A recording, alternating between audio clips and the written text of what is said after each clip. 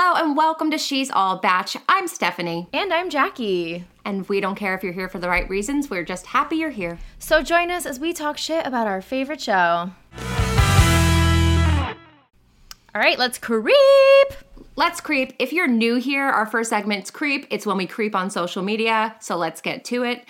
So Cassidy from The Bachelor. Well, obviously Cassidy's from The Bachelor. Okay, but some people might not know if you're not keeping up with Clayton's current season. Okay, Cassidy's on The Bachelor, people. Yeah.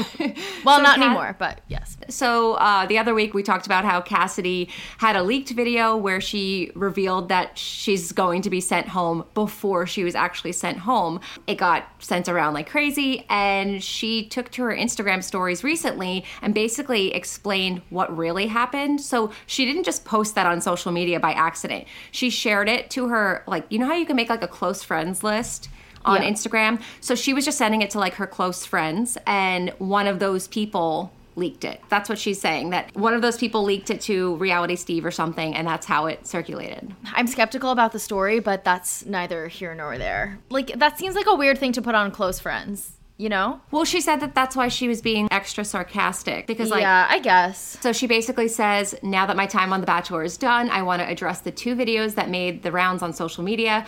First, they were never made public by me or intended to be seen publicly. I posted those only to my close friends' stories on Instagram, where someone that I thought was my friend screen recorded it and sent them to a spoiler site, aka Reality Steve. She says that she's being intentionally overdramatic and satirical, and the people that know her in real life get that, but obviously she understands why people didn't get it. She said she's really embarrassed that those videos ended up everywhere and they don't reflect her actual thoughts or feelings, and basically that she's never written a public apology before, but she gave her apology, I guess. Thoughts? I mean, shitty friends. Cassidy, maybe refine your close friends list on Instagram. So after I heard the story that she sent it to her friends, I really felt for her, because, like, that fucking sucks. That's way different of a story than, like, accidentally posting it yourself. So I reached out and I was like, hey, that really sucks. I'm really sorry. Hope you're okay. Because she went through the ringer after that video came out.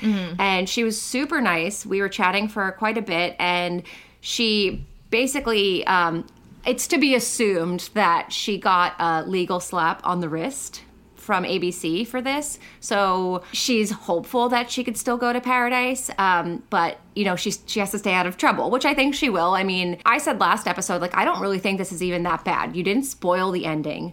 You spoiled that you were going to be going home in an upcoming episode. It was already, like, kind of obvious that she was going home. Right. Like, if you didn't already foresee that, then, like, that's on you.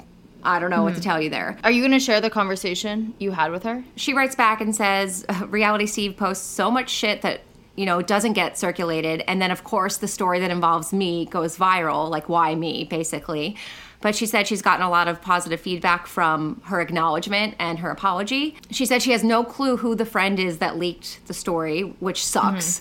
I don't know how long her close friends list is, but I was like, why don't you just throw them all in a group text and figure it out? Like, that's shady. Seriously. She said that she's been getting a lot of hate because she's so closely associated with Shanae. Shanae's currently on the show, so the more that Shanae does, people associate Cassidy with her. So Cassidy's getting really dragged, and it's really shitty. And she's like, it doesn't help that we look exactly alike, which is true. Right. Yeah, they do look similar. They were a little duo for a hot second there. Yeah, but she seems like... You know, she brought up Paradise to me. She obviously has no clue if she's actually going, but she's very vocal about wanting to go to Paradise. She posted to her stories the night of Clayton's episode and basically said, if I were to go to Paradise, who would you want to see me with? So I am confident we'll see her on the beach. I think we will too. Yeah. Moving on. So, big news for Andrew Spencer from Katie's season. He announced that he's moving to LA, and that's not all. He has a roommate, and it's Greg, sad boy, Grippo. Woo! So excited. Did you see this? I did see this. Well, I had seen a week or two ago that they were moving somewhere and were going to be roommates, but they weren't announcing where they were moving to, and now they've officially said they're going to LA. I thought Andrew was going to go to New York and be with Greg, because Greg's already in New York. And be with Greg to reunite. And then some people were saying maybe Chicago, but I was like, no, probably New York as opposed to Chicago. LA was not even in my mind, but good for them. I think it'll be a fresh start for both. I feel like Greg needs the fresh start more than Andrew does, but they'll have fun. They'll live their best lives. I'm not hating on like roommates. I get it. And that's probably more fun to live with someone. But like, Yeah. I don't know. You were on a show to potentially find a fiance and get married. And now you're going to have a roommate. Not judging, just curious. Maybe a little confused, you know? These cities are expensive. I feel like it's more common than you would think to have a roommate. I have friends that still have roommates. Okay.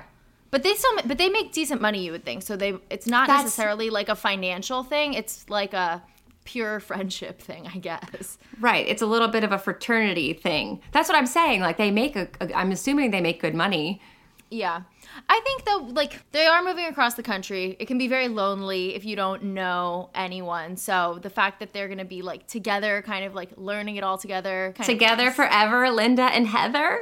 Yay. Yeah, exactly. Best friends. Best friends. So Andrew made this announcement, and because Greg, sad boy Grippo, barely ever posts on his Instagram, he wanted to get his announcement in too. So then he's like, hey, see you there. And then Andrew writes back, roomie. Mm-hmm. They're like chatting back and forth in the comments. It's like, okay, we get it. You guys are roommates. Thank you for that subtle announcement. But what I'm concerned about is that they're not going to get a package from Sour Patch Kids. So Sour Patch Kids, like the company, not like kids, responded and said that they shipped a package of Sour Patch Kids to Andrew and Greg, but they shipped it to their New York house or their New York location. Wait, that's so funny. Now I'm like really upset because like I don't want those to go to waste. So Andrew, if you want me to pick it up for you, I'll see what I can do. Maybe they haven't moved yet. Maybe they can still receive. Because, like, how long does it take to get a package? They might get them still. Or, so what, you think there's just Sour Patch Kids sitting outside of both of their apartments in Chicago and in New York? Yes. And everyone's walking past and they're like, well, shit, they moved. Who's going to take the Sour Patch Kids now? Also, like, did Sour Patch Kids, like, not confirm their address before sending a package of Sour Patch Kids? I don't know. Maybe they didn't. I don't know how it works when you're like up and up on these like high influencer tiers where people just send you like 20 packages a day. I can't wait till like a month from now that we see Andrew and Greg sitting in like a hot tub filled with Sour Patch Kids. Yeah. Because they finally get their package. So beautiful. I ship this, so I'm happy for them. I mean, I do too. And like hopefully this means we'll get more Andrew Greg content. Yeah. Because Greg is not doing enough for me. I need more. His energy levels, if you will, are a little low. Yes. As we know. He needs to step it up. Right. Maybe Andrew can help him shake off some of that WBE he has going on pretty much all the time. Well, there is always a drought in LA, so your blankets cannot get wet. That is some dry blanket energy. Dry blankets, fresh out of the dryer. All right. Ashley and Jared's baby is here, and they stuck with the name. It is Dawson Dimitri, even though we had a quick little scare for a second that it might be Brady. A scare. Yeah, I was scared. I was scared, and I was like, you know what? I appreciate that you respect Amazon Live and went with your original choice. Yes, right. They were really committed to the fans. Hey guys, so Jackie from the future here. Literally immediately after we recorded this episode, Jared posted on Instagram, "Meet Dawson Dimitri Brady Haben." Now, I don't know if this is his way of announcing that Amazon Live actually doesn't mean anything to them and they added to Dawson Dimitri's name and one of his middle names is Brady, or if at this point they're literally just trolling us and being like, haha, wasn't that funny when we considered putting Brady in our child's name? Either way, I don't really know. So we're not 100% sure if they like stuck to their guns or not. At this point, I'm like, they must be trolling us because there's like no way those names all fit on a birth certificate. That's neither here nor there. Congrats to Jared and Ashley. Now back to the episode. The shilling never stops for them. Ashley made a story that said, tap this photo and comment your prediction of Dawson's birth weight and enter to win a $500 gift card. I cannot. Like, I can. So, in case anyone has any ideas, I don't know if you want to like, I don't know how you predict a baby's birth weight. Is it just random or like how does that work? Yeah. Well, I mean, it's only like there's only so much of a range. that That's it could true. possibly be. So your odds are not, like, your odds are pretty good maybe to guess it, but I don't know. I was thinking about this earlier. Okay, on one hand, like, Ashley has a baby to feed now. This is their way of making money. True. I wouldn't do it as She's All Batch, but like I would do it as Ashley Iaconetti. And I get why you want to do it. It's easy fucking money. You're dealing with a baby now. You have a much bigger expense to deal with. So I get that. But we were like, I understand her reasoning for doing it, but like we are a hop, skip, and a jump away from literally being like, guess the color of Dawson's poopy diaper for a chance to win a Sony television. Okay, I would guess. That's honestly easier than the weight. You have like It's really two not. choices there. You Okay. don't have You're like, children. as someone with a baby, I see a range of colors. Well, no, not anymore. But when they're infants, it's like all the colors of the rainbow. Not Really? literally, but not literally, but like it's whatever. We don't need to go into baby shit on the She's All Batch podcast, but No, we do. They're taking us there, Ashley and Jared. where do we draw the line? So we could take this a step further because I was on Reddit and someone shared a photo of obviously a pre-scheduled email blast from Ashley.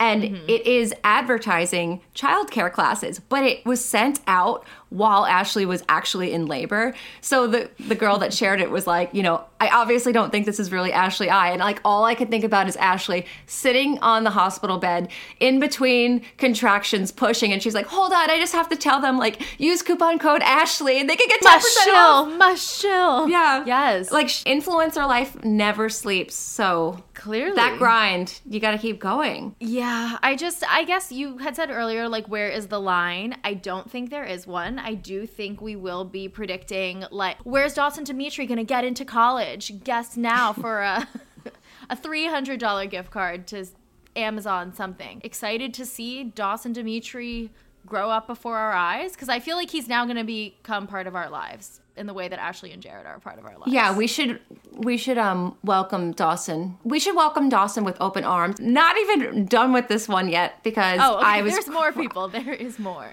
I was creeping a little bit further and I moseyed on over to FOTSBH's Instagram and I found a photo. Wait, friend of the show, Ben Higgins. Friend of the show, Ben Higgins. Okay, I know FOTS, friend of the show. I was missing the Ben Higgins part in abbreviation, so FOTSB. Also, like, while we're talking about this, guys, like, you are all also our FOTS because you guys are all friends of the show. So obviously FOTS Ben Higgins FOTS. is like the original, but you're all little FOTS to us. He posted just a few days ago. So he posted that he was going to celebrate with Ashley and Jared on the arrival of the baby. And it is an ad for a Hyundai, like a Hyundai Elantra or something. A Hyundai Santa Fe plug-in hybrid EV. Thank you. It's a Hyundai Santa Fe. And he's packing the car with like, there's a stuffed cheetah, which is like very imperative for a new baby. He has like a car seat, all this stuff. But this is an ad for Hyundai. And do we think these were even gifts for her? Like, do we think he actually drove this car to their house and gave it to them? Like, no. And none of these things are wrapped. He didn't even wrap them. The audacity. Okay, I do think that Dawson did get the gifts eventually. Like, what's Ben Higgins going to do with a stuffed cheetah? He's just going to send it to Ashley. But I don't think that this car was driven to their baby shower. Or I don't think Dawson ever saw the car or, like, any of that. This was done separately. Ben Higgins shot this commercial and then packaged up all the little toys and mailed them to Dawson Dimitri. No, I don't think that's true. I don't think he took the time to mail them. I think Hyundai dropped the car off in a parking lot, Ben shot it, and then they drive the car away. But we should ask Dawson when he's older. So Dawson, if you're listening to this in 2035, please let us know if you ever got that stuffed cheetah. Report back. Yeah, otherwise, what would he do with it? Well, I guess we know he loves charity, so he probably donated them. Well, I was going to say, like, he is a charitable guy, so maybe these weren't Ashley baby gifts, and maybe he just donated them. Which would be great. Moving on. Oh my God, not moving on. Moving on, but staying on the topic of Ashley and Jared making money by any means necessary.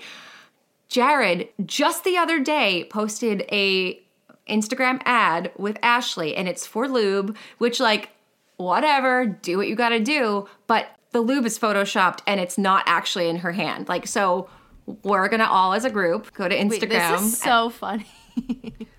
I'm looking at the picture right now just to get another Like, first glance. of all, okay, here's what I see. It's not in Ashley's hand. It's photoshopped to be in her hand, but it's not. And then it's in the exact same position on her shoulder, which makes me feel like he accidentally copied and pasted it and, like, didn't realize. Because, like, it's literally the exact same photo, the same position. You know what I mean? Like, why is it twice and why is one on your shoulder? Yeah, and to give everyone, like, a full vision of, like, the whole piece, Jared and Ashley are there kind of like snuggled up. They look like they're on a couch, and then literally right by Ashley's shoulder and ear is like a literal pasted clip art photo of this lube, and then in between them, kind of by Ashley's hand but not really in it, just like slightly above her hand, is another copied and pasted photo of this lube. So they didn't even have the lube, I guess, to take a picture with. Like, is this just like a sponsoring fail that, like, the package didn't get there in time? They're like, well, shit, we need to get this up. Dawson Dimitri needs more diapers. We need the money. So they just had to. Yeah, I mean, like, it had to have been. It had to have been something like that, because the caption celebrating Valentine's Day a little early this year because we're going to be a family of 3 by the time Valentine's Day comes. So we have to get all our sex in. What do you think? Who do you think you are, Anna Redmond and Chris Bukowski? Like, calm down. But Ashley commented on Jared's post and said, also reading that it's very much a must post baby. You know, when that stuff resumes. Okay, maybe not right now, to be completely honest, but very pro lube around here. Thank you, Ashley, for that. Yes, thank you. So do you think the whole ad was made previously, or it was like they were like, hey, we need this lube ad, and they're like, well, shit, we're busy, we're having a baby, so they just found an old picture of them and then photoshopped the Oh my god, that has to be what it was. That's what it is. They're like, we're busy. Like, Ashley's like, I'm so pregnant, I'm not doing this right now. So they found an old photo of them together and then just photoshopped the lube in. But I need to speak to the person who did this photoshopping and ask them why they photoshopped it twice and put one on Ashley's shoulder. So if you are the person that did that, like, I'm assuming maybe it's not. I think they did it. I was like, I think they did it with how bad it is. I'm like, they did this themselves.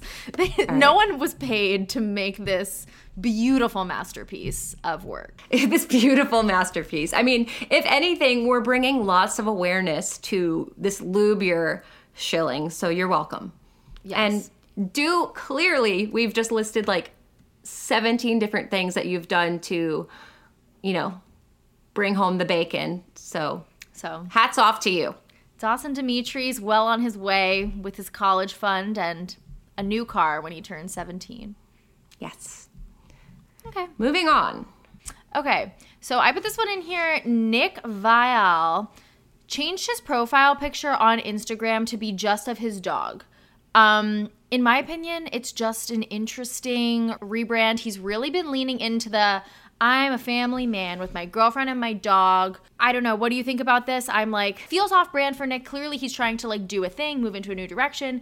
Is the engagement coming? What are your thoughts? I mean, I don't think it's a rebrand, but I think he's definitely. I feel like it's so different from what I don't he think was it's like that serious. 6 months ago. This is the same man, mind you, who had an ad for a vibrator and literally was like, pleasure, and then his girlfriend was like masturbating in the corner in the ad, and now he's like, just me, a family man, and my dog, and we're just like family first. Let's say grace before we eat dinner. Let's sit on a porch swing and just talk about the weather. Very porch swing vibes. Doesn't it feel so different?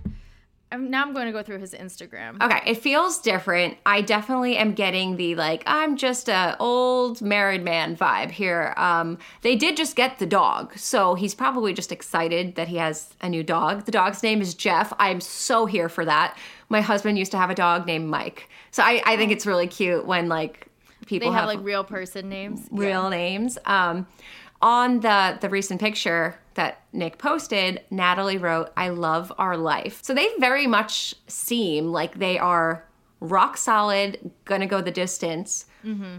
And, you know, color me surprised. I did not see this coming. I don't think anybody did. But honestly, as more time goes on, I'm like, all right, guys, I guess it's happening. Yeah. So, I mean, we're happy for Nick, Natalie, and Jeff. Welcome to the family, Jeff. And we'll probably see you guys, like, having some picnics in the near future. I know. I'm like, where is the white picket fence? Where is the... Like, Natalie will be making, like, a casserole for dinner. I'm like, what are other, like, 1950s family tropes? She's like an apron. Nick comes home with his briefcase, puts it down, Yeah. gives Jeff a big old hug. Yes. He calls him old sport. Yeah, old buddy, old pal. All right, moving on. Okay, so did Thomas just hint that he's going to propose to Becca? I don't know. Did he? So on Monday, he posted photos. He and Becca went to some sports game, football. It's the Rams, I guess. I don't know. Look it up yourself. So there's a picture of them from the back. He has Jacobs on his jersey, which is his last name, apparently. Didn't know that. Wow. News to me. No one Yeah, knew. right? Learn something new every day. She has her last name, Kufrin, on the back, and his caption is, "We're on the same team, yet I'm coming for the back of that jersey, Becca," and tags her. The back of They're her getting jersey married, says Kufrin. officially. Yeah, they're getting married. Wow. And, oh my God, she writes, "Prove it." You need to see Jackie's face. Guys, you right heard now. it here first. Thomas and Becca are getting engaged. Okay, Wow. Caroline from Ari Season Captions. Okay, this caption's cute. And Caroline and Becca are really close friends. We do know that. Yeah. Someone wrote, "Tough caption, bro. Best caption ever." Someone writes, "Yeah, change that name." Holy shit. This is happening. Ooh, wow. I really, once again, did not see this one going the distance. Happy for them. They do seem really happy and they do seem like a good match for each other. I just like, even though I saw Thomas being really sincere about Becca, I just could not get past the like initial fuckboy vibes that I got from him. But I feel like he's been constantly proving that he's not that way. And this is kind of the last hurrah. See, I never even thought he was a fuckboy. I mean, what did he ever... I know we think that and we were told that. Nothing in his actions told me that he was fuckboy-ish. He was just really tall and good Right. looking. And that Right. is a red flag in itself, people. I mean, It's just my own superficial snap judgments of seeing someone on TV. you're not in the minority, though. Everyone thinks... I know. Everyone thought he was a fuckboy, but, like, if you actually sit and think about, like, why do I think that? It's because ABC fed that narrative down your throat. Totally. Yeah. He didn't do anything. No, he didn't. Especially the whole drama with like Aaron on Katie's season where it was like, yeah, I'd thought about maybe I'd be the Bachelor one day, and they're like, how dare you? Yeah. Meanwhile, you all have, and shut the hell up if you say otherwise. I know. So okay, yeah, I mean, seems pretty serious. Can't wait to see that rock. Hopefully Neil will still give him a free ring. I hope so. That's not really how it works. You don't just get to like it is not use- how it works. Well, because her and Garrett did not make it 2 years, right? So she did not get to keep the ring from last time. Not that she would keep it, but I'm like, she could sell it and then she'd have money to get a new ring. Of the I think same they're doing caliber. fine with money. I'm sure they're doing fine Yeah. with money. I know, but Okay. Moving on, last week we had Chris Bukowski on the podcast. We grilled him about potentially, knocking boots with Anna Redman. He was very coy. But we told you guys that Anna posted on TikTok that she's having so much sex and so much intercourse. And the problem is her parents have TikTok and they saw the TikTok. So she posted a video of herself and it's the sound like, I'm not singing it, but like, I think about it every night and day. that was Oh beautiful. my God. Okay, recording artist Stephanie Parker. But I think about it every night and day. That was so good. Wow. Did you think it was the song? Yeah, I did. Copyright. So her caption is, "When you forget that your parents have seen your TikTok." Her caption under the video is, "Just got off a call with her parents and they said, we know you've been having a lot of sex, Anna. We've seen your TikTok." I would literally, rest in peace, Stephanie Parker, like die. No. But how did she forget that her parents? I mean, could yeah, see her I'm like, TikTok? hold up. How cool are your parents that they're on TikTok? Yeah. Like, TikTok is like not for parents. No, it's not. But then how could she not think that at some point they might see this? Anything you put out into the internet these days, kids, is out there forever. Yeah, I thought that was pretty bold to say, disclose. Just the way she said it, too. Like, I mean, you can have sex all you want, but so much sex, so much intercourse, nonstop. To know that your parents know that, like, I would just simply never, ever leave my house ever again. Yeah. Very cringe moments. Very cringe. But you know what? At the end of the day, she's winning because she's having so much sex. Yeah. So good job, Anna. Good job. Okay. So last week we talked about how Tayshia had a very abrupt exit from the Clickbait podcast and Bachelor Happy Hour. She took both of those out of her bio on Instagram, and then there was not really any statement from her about why. This is what we were talking about in the podcast. Of course, literally the day we released the podcast, Tayshia puts out a statement. Yeah, thanks, Tayshia. So thanks for that, not going with our schedule. But so we were talking last week about how kind of sketchy this was. Why wouldn't she have like a bigger send-off? Maybe there was some bad blood, kind of what was going on. We had even had an exclusive little tidbit that a friend of ours, Sarah Heron, who works at Us Weekly, was supposed to have an exclusive statement from Tayshia about leaving the podcast, and then she never gave one. They didn't get the story. So something was a little fishy. Literally the day we released the podcast, Tayshia has a quote-unquote statement, but I wouldn't even call it a statement because it was a pre-recorded thing from Tayshia that they played on the podcast. Guess who? It's me, Tayshia. Dang it. I really miss saying that.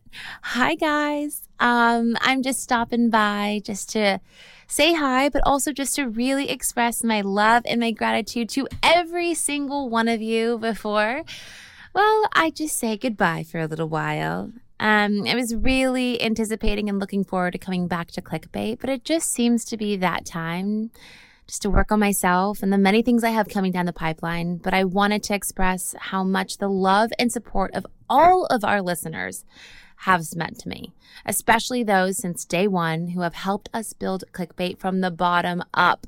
This podcast will hold such a special place in my heart. But I'm also just really excited to see where it goes. And I know that I'm leaving it in very, very capable hands. Joe, Natasha, and now Tia. I'm always going to be rooting for you guys, and I will definitely be listening. I mean, who knows? I might even stop by and say hello in the future. But I just wanted to say thank you. And, you know, as I always say, when one door closes, another opens, and I'm actually really excited to share what's next. So keep following along because, honey, we're just getting started. Anyway, much love to all of you guys. We'll talk soon. Bye. I am 99.9% certain that she wasn't going to do a statement. Joe's comments that they wish her the best and that she's not coming back, that was going to be it. And then when people like us and then like the backlash of the internet of like what the hell happened, they called her and they're like, Tayshia, you need to record something. We need to put it in next episode. You have to. And that's why she did it. 100%. There's a big difference there. A huge difference, yes. It's further proving our theory from last week that, because like we had said last week, not to literally redo the episode, but when Rachel left the podcasts, there was a lot of bad blood very publicly about her feelings towards Bachelor Nation, but they still had a send-off where Rachel came on and said, you know, thank you so much. This has meant so much to me, blah, blah, blah. And she really had a positive send-off despite all the drama that we all knew about. So we don't know of any drama going on with Tayshia, yet Tayshia just like radio silent, cut off, never said anything. And it wasn't until people started speculating that something happened that she sends in this half-assed, pre-recorded goodbye. Right. So they probably, again, 99.9% sure they probably made her record that and send it in. But did they make her dance around her bathroom with a Clickbait mug? I'm going to go out and say, yeah, they did. Because then later, she posted an Instagram story and she's just dancing in her bathroom mirror and she's drinking coffee or whatever she's drinking. And the Clickbait, it's a Clickbait mug and it's facing the camera. Yeah, it's like very obviously placed so that you can see the full Clickbait, like both words. See, I almost read it as this is Tayshia giving like a little wink, like there's more to the story, guys. Like, haha, hee hee. I don't think they made her do that. I think this was her being like, look at me now, Clickbait. You know what I mean? Yeah.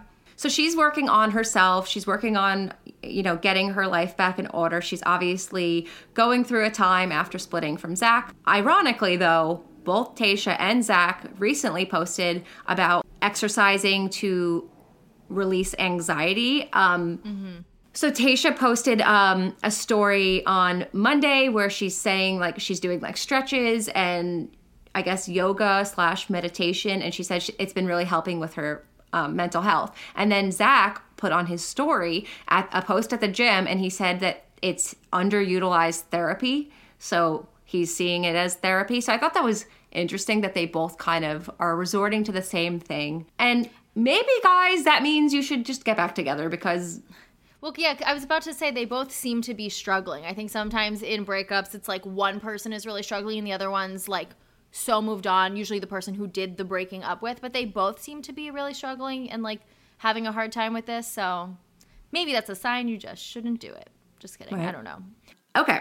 Roses are red, violets are blue. We love shaved balls. How about you? If you are looking for something to get the man in your life for Valentine's Day and are struggling to come up with something, I need to tell you guys about Manscaped.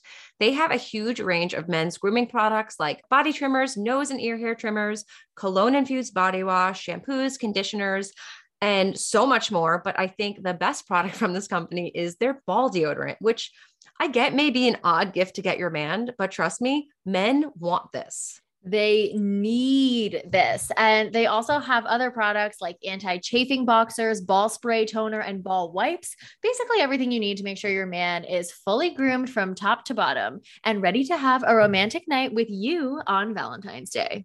Yes. So your man's balls are going to shine like the top of the Chrysler building. Let's be honest. And that's exactly what you want for Valentine's Day, right? So let's get Manscaped for Valentine's Day for our men. Let's all agree. Jackie, we're in? Yeah. Oh, I'm so in.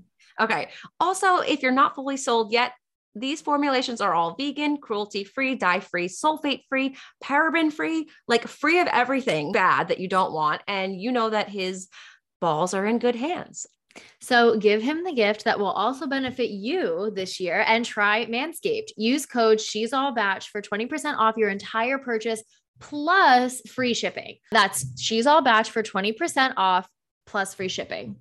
Okay, so Valentine's Day just so happens to fall on a Monday, which means it's also going to be when The Bachelor is airing. And obviously that means you'll need some roses.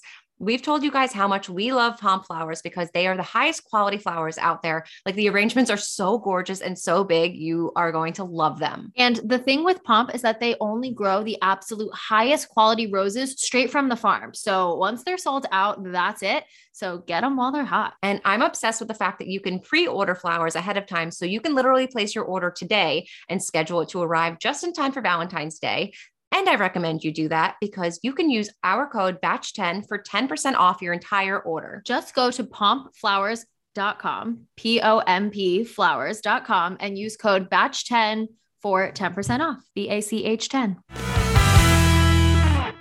All right, so we are going to move on to Clayton's Corner, and we have some special guests in the corner this week. We have Chad Kultgen and Lizzie Pace, who are the hosts of Game of Roses, and also the authors of How to Win the Bachelor. We are so pumped to have you guys. Thank you for coming on.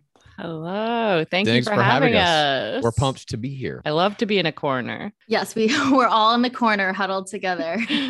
Well, it has been a very interesting season thus far. What have you guys thought of the season overall before we get into specifics of things in this episode? I personally have loved it. I feel like it is extremely entertaining. I thought the episode last night was extremely entertaining. Yeah, I'm pleasantly surprised. I also have loved it. I think it is at least an attempt to return to the Bachelor of yore. We've got international travel. We're back in the mansion. It's the first season really shot out of the bubble season. For me personally, it's probably the most important season in the history of the show because it's the first one that I have players that I've trained who are now in the game and playing. Who have you trained? Yes, well, that obviously I can never say. That'll always be up to the players if they ever want to reveal it. So there's more than one is what you're saying. Because I've heard the rumor that there's 1, 2. Okay, you don't have to say. It's fine. I'm not saying anything except that there are players that have been trained through the casting process, through the process of the game, and that will very likely be on Paradise as well. I have theories on who, but I don't think this is the forum for that. Hey, I feel like that was a lot of information. You're saying they're not a ring winner. Oh, yeah. Well, there can only be one ring winner. So, you know, just for those listening who may not know. So they released the book and Chad is implying that some of the girls from Clayton's season perhaps have read it, been trained on how to win The Bachelor. I guess it's up for debate who read it prior to going on the season. I'm not even saying that things in the book have been used to train these players. but I'm talking about like one-on-one weekly coaching sessions for 6 months prior to them going into the game. You did that? Helping them get casts, helping them come up with strategies for entire season-long runs, and then even postseason runs, social media strategies, scripts for what they may or may not say on the Women Tell All, things of that nature. Wow. So when you say win the Bachelor, though, obviously you kind of implied they might be in paradise. So when you say win, you don't necessarily mean the person who ends up with the lead. What do you define as winning? I mean, for me, it's whatever you want out of the game. Do you want marriage and kids? Then that means you have to win the ring, or at least in some capacity, you have to win it, even if you're the second choice, like Ari Luyendyk did, or Jason Mesnick did. But that's one form of winning. Obviously, winning the crown, becoming the next Bachelorette, that is a form of winning. Or potentially just going to paradise and getting your numbers up to 100K plus so that you can sell SpawnCon for a little while. That's also a form of winning. And I try to tailor strategies and coaching to fit whatever a player might want out of the game. That's so cool. Oh my gosh, I love that. Yeah, some of them, maybe you even want artistic expression, which some of them, might be doing an experimental strategy to try to create art out of their performance in game. You know, it's to each his own, but we tend to focus on social media followers as the marker for your success in the game. Okay. Well, so what did you guys think of last night's episode? Obviously, it was a huge shocker. Well, not really a huge shocker, but he kept Shanae over Elizabeth. He didn't keep anyone. The producers made that choice. Right. He doesn't make those decisions. So it's like, the players will get mad or whatever's going to happen is going to happen. And today he came out with this apology, which is also kind of like he understands, I think, publicly the fourth audience, which is us. That's what we define as like the people watching at home. He understands that there's some backlash for his perceived choice. So now he has to issue a perceived apology. But the producers for sure made that choice. But why do you think they got rid of Elizabeth? That's where I was surprised, is that I thought that was going to be our 2-on-1. And I feel like this whole Shrimp Gate thing has been so entertaining, at least for me personally, to just get rid of her so quickly. That's where I was surprised that he wouldn't keep both of them to continue this on for like 2 more episodes. The producers knew she's too subdued. She's very level-headed and tries to diffuse every situation, whereas Genevieve does not. She gets very agitated very quickly. That is they want to pit their villain against the person who's going to give the greatest fight in whatever that 2-on-1 is. It is not Elizabeth. She gets removed. Genevieve gets slotted into the rival position. That will be your 2-on-1. It's interesting what Elizabeth is doing on social media, though, too. She is making a big push for an Elizabeth comeback at Women Tell All. She made a TikTok, and it's like, I guess, like a Bachelorette promo. She's like, roses are falling. And she says, it's not goodbye, it's see you later. Like, that's like a little thirsty, if you ask me, for someone who's going home week 3. Bachelorette, shoot your shot. Yeah, I guess, right? Yeah, manifest it out there. She also, I don't know if she's going hardcore for like a real Bachelorette possibility. I think she's just mainly saying like, I'll still be in the game. She's looking at a paradise run to see how deep she can get. And after we've seen what Grocery Store Joe can do, this is a night 1 guy who now has over 1 million followers, 2 successful paradise deep runs, and he's the host of one of the company podcasts. Best sauce in the world. Have you tried it? I have. Oh my God. What's the review? Chad bought it and found out it had animal product in it. So he gave it to me and I tasted it. It was good. I haven't had it on something. I just scooped it out of the jar like a sociopath. Yeah, but I enjoyed it. Oh my gosh. The spicy marinara. Nice. With Clayton's apology, he must have gotten like a crazy amount of hate because he's like, I'll do better. I should have known better. I didn't know. But like you're saying, Chad, like, obviously he didn't make the choice. Obviously producers told him to keep Shanae. So for him to even have to apologize, I thought was kind of lame. Like, yes, we think that Shanae, what she's doing isn't kind, like making fun of Elizabeth, but like, I don't know, Clayton didn't know that. So why should he have to even apologize for that? That seemed weird to me. I think Clayton needs to stop reading the comments. Like, I think number one job as a lead, you can't be reading all this stuff. It's not good for your mental health. It comes with the territory. You're going to get hate from people no matter what you do. And I would just try to avoid reading what people are saying at all. If I were Clayton, I'm very surprised he apologized. Right. Like, why? I think it's about the 4TRR-ness of it. It's very much like pro wrestling. Pro wrestling has this term called kayfabe, which is like keeping it real, basically, that you're pretending these characters are real, and some wrestlers do, and some wrestlers will break that fourth wall. Most of the wrestling audience knows it's all scripted and it's all fake. The Bachelor is right now in an interesting time where I feel like that portion of the audience is actually growing. Most of us know this is pro wrestling, that all this is just set up by producers, that the lead chooses one person basically on night one, they're going to win the ring, and all the rest of it is just how the producers can organize it. But I think Clayton had an interesting opportunity here to come out and do that and be like, listen, everybody who's sending me hate messages, this is just pro wrestling. You need to understand that and move on. But instead he didn't. He upheld the kayfabe. He upheld the 4TRR. I made this choice. I apologize for it. I didn't see what's going on, and I'll try to be better moving forward. So I think he's doing essentially a good company man play here so that potentially the producers will help him in the future, help protect him, even though it doesn't seem like they are this season at all. Yeah. For our listeners who don't know 4TRR, give us definitions. 4TRR is the primary rule of the game of The Bachelor, which is that you have to be there for the right reasons. So the right reasons are you're going on the show for love, that any sort of fame or money or podcasts or anything that comes after it, that's all just like happenstance. But your main purpose is to seek a loving relationship with the lead.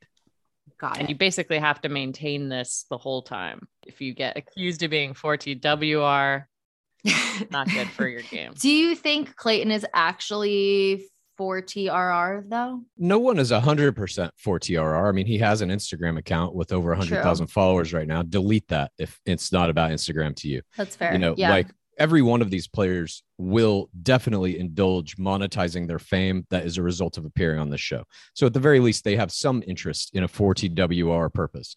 Does he really want to get married and have kids? Yes, I think so. But we also aren't saying that those two things are mutually exclusive. Right. You can go on the show. You can find love, get married, have kids. Sean Lowe, Catherine Giudice. I mean, many, not many, but like enough players have that it's a many in Bachelorette. Yeah, it's a possible outcome. But all those players also are huge social media influencers. Look at the Lion Dykes. They have a full family, 3 kids. They've been married. They seem very happy. They're also making millions of dollars monetizing not only their own Instagrams, but their fetuses' Instagrams. Alessi Lion Dyke had 350,000 followers the day she was born. And she had already sold a bunch of SpawnCon before that. So that really is a part of this. It is a dream. The American dream. You guys, I guess, might be a bit biased if you have or have not coached some of these players, but who right now is your strongest 4? Who do you think's making it to hometowns? Well, we did a top 4. I'm not spoiled. We did a top 4 prediction based on Instagram. I've been slightly amending it. I had Susie Evans in there. Okay. Who else did I have? Eliza Izishi. I had Sarah Hamrick, and the 4th one I actually picked someone who didn't even make it on the show. So I've been editing that one. I'm going Gabby Rachel. Wendy.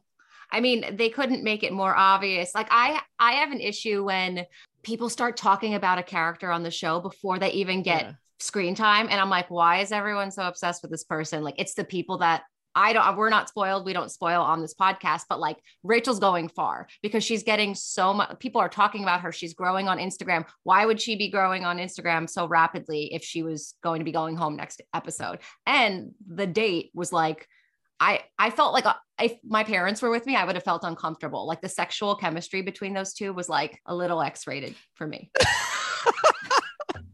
It's a little too much. Ooh. Her date last night solidified for me that I think Clayton picks her or wants to pick her, and something horrible happens where he ends up with no one. I think that's also a possibility. I think that's what happens. I mean, you've already seen in the promo, he tells the 2 finalists that he had sex with them both.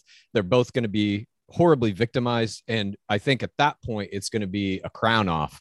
Which one of them is going to get the crown? Because they're both immediately going to flip that switch in their head and be like, oh shit, I couldn't have asked for a better circumstance to now move straight into crownship. Yeah. But I would guess Rachel Recchia, ring winner, Susie Evans, next Bachelorette. I think that's my guess as well. Everyone's saying that. And if that is like, I'm kind of bored of that because I feel like to know that so early on, like I would love if there was like a surprise in a couple of weeks, like someone coming out of the woodwork that we didn't see coming. So if it's like Susie the Bachelorette, like, okay. Heather Martin we've comes back, steals the show. Yeah. Yeah, right. Or Sally. Sally. I don't get why they don't start doing that though. Cause like, I don't get why they're not starting to lean towards like giving the people that are going very far, like not intro packages and not all of this music so that we actually are surprised at the end. But, well, I mean, they do that. Usually in the beginning of a season, they have 7 to 8 intro packages and you'll see a couple of people who make it into hometowns and playoffs. Yeah. And then you'll see a bunch of people who don't. And every once in a while, we'll see an intro package of a night one player. That's true. Yeah. Well, Grocery Store Joe had a package, and that's what made him Grocery Store Joe, because we saw his grocery store. Exactly. But I think they're attempting right now to bury Susie Evans. She's in almost none of the show.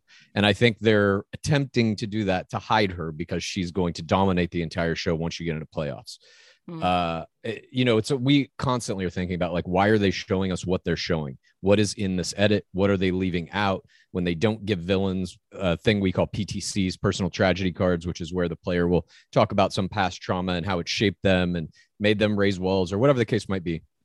Like, you're not going to see Shanae get that, very likely. And if she does, it's going to be on that 2-on-1 and it's going to be played against Genevieve's 2-on-1 or against her PTC. Sorry. So, we're always very interested in the edits and who we're seeing and why we're seeing them at what times, and just really looking at how the producers are building the narrative of the show, the kind of false narrative in many cases. I wouldn't be surprised if Shanae has played a PTC off screen to Clayton to deepen that relationship, to make it make more sense that maybe he's forklifting her up onto the bar. Yeah, I did write that note down because I'm like, how does this end up the way it does? But I think you might be right. So what did we think of the Rachel Clayton one-on-one? Something that stood out to me was like the fact that he literally asked for her last name was just so comical to me, because like usually it's very surface level, like I'm looking forward to getting to know you, instead of actually getting to know them. So the fact that he's like, what's your last name? It was just, getting somewhere, Clayton. I kind of liked, I mean, you called it like the X-rated chemistry game of it, but I kind of liked it. It felt real life, where he's like, do you do anything that's not hot? I don't feel like we see bachelors say stuff like that. He has like major boner for Rachel, for sure. Yeah. And she got, one of the weirdest one-on-ones, which is the thing Lizzie coined this term, the bystander banquet, which is when the lead and the player on the one-on-one will just encounter some family or group of people and then be forced to dine with complete strangers. Yeah. We looked up later. It's those people actually own a barbecue restaurant in Houston. So they apparently were slotted in, but they got no promotional consideration. The name of their restaurant is never in the show at all. Maybe it was in the credits and I didn't see it, but they're just presented to you as some strange family out in the forest cooking some meat and that are like, oh, hey, come on, come dine with us after you finish your horse ride. And the stranger's like, so do you feel a connection with Clayton? Like, why does the stranger care? Exactly. They don't. She was an excellent bystander, prying. How many kids do you want? I love when it's like the old couple there, and they're like, the old couple taught us about the secret to marriage, and there just happens to be the couple there waiting to give advice. Like, I can't. Who do we think wrote the line, "I'll never dim your light"? It wasn't Clayton. That wasn't his line. Like, it was a strange line. You usually don't really see any lines during the private concert.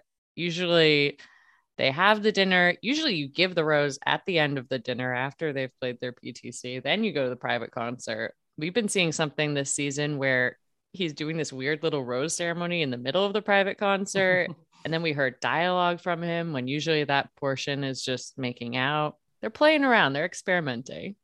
If he really likes her, if it is for TRR, I could see him coming up with that line, wanting to say something poetic and romantic in that moment. And the whispering. Do they think that if they're whispering, I mean, Clayton probably knows better, but Rachel may not. Does she think if she's whispering, like the producers and the camera people can't hear her? Because she whispered a lot. Yes. I think that is how it works. I mean, we saw on BIP 7 with Brendan Morais and Piper James, they come in and they're whispering to each other about their Instagram plans and their different strategies. And I think they thought because they were off camera and they were whispering, this footage would not be available for the producers to cut to make them look like the most heinous villains of all time.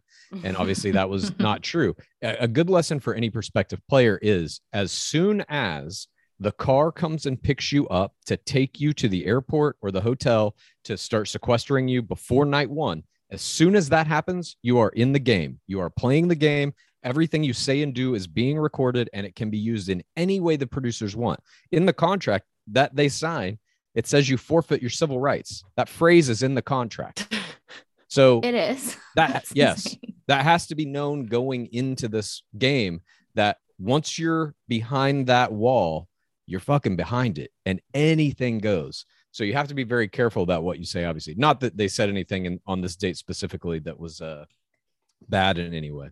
Yeah, no, I thought the same thing though, because it felt, but that's what made me think that him and Rachel really have something kind of genuine, because you could tell the cameras were so far away that I'm like, oh no, they really do feel like they are alone on the dock right now, having a little moment. The camera is 50 feet away. Yeah. I don't know. Any other like final thoughts, amazing plays, things you guys want to mention from this episode? I mean, I always like the intersection of the NFL and The Bachelor, because we do view the Bachelor as a professional sport that is very linked to the NFL. Obviously, Jesse Palmer, the current host, was an NFL quarterback. He was a Bachelor in season 5. There are all kinds of football references in football games. And to see now that the show is embracing it in such a way that they gave us a little montage, like history of football in The Bachelor. They even had a logo on their screen, Bachelor Nation Sports. They made a logo for it when they were doing that football game. I mean, we now must accept, the show itself accepts that this is a professional sport. So I believe everyone watching the show has to accept that as well. And we do get some pushback when we talk about like winning The Bachelor or that it's a sport. Some people are like offended by that. It's like, no, this is how people find love, which is obviously not true. My biggest takeaway from last night's episode was exactly that the show itself now is fully embracing this is a sport. And Shanae literally said that she's winning. Yeah. And then they get penalized for that. That kind of gameplay villain, that's one style of villain, obviously. I mean, we were talking about this on our show, but I feel like what the current game is everyone's playing it, and you're trying to attack other people for playing it in a more overt way than you are. That's how you levy a 4TWR, for the wrong reasons attack. She's playing a game. She's not here for the right reasons. Meanwhile, you're sitting there in Sierra's case with 2 other players strategizing how you're going to do a team attack against that player to get her kicked off. But as long as you can do that in a way that is not presented by the producers as 4TWR, you will be successful. And that really is what the game is.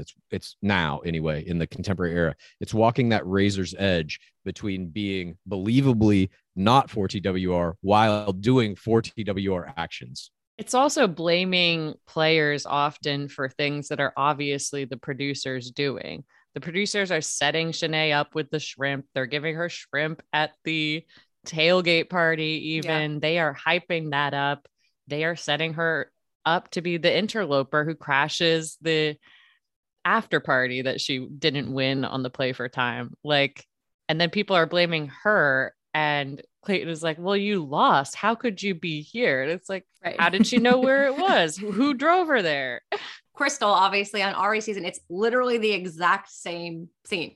And she shows up and the girls are mad that she's there and she didn't win. And yeah, how did she know? Who drove her there? Like, obviously this is all planned. Yes. Yeah. Shanae reminded me a lot of Crystal Nielsen in her play last night, including doing all of these very bombastic lines and big gestures in her ITMs where it's like glitter. That's what Crystal Nielsen did. And Shanae's like mic drop. And it's like these things that are easily turned into memes and GIFs, which I love when players do that. I think that's what you want. That's how you get the screen time.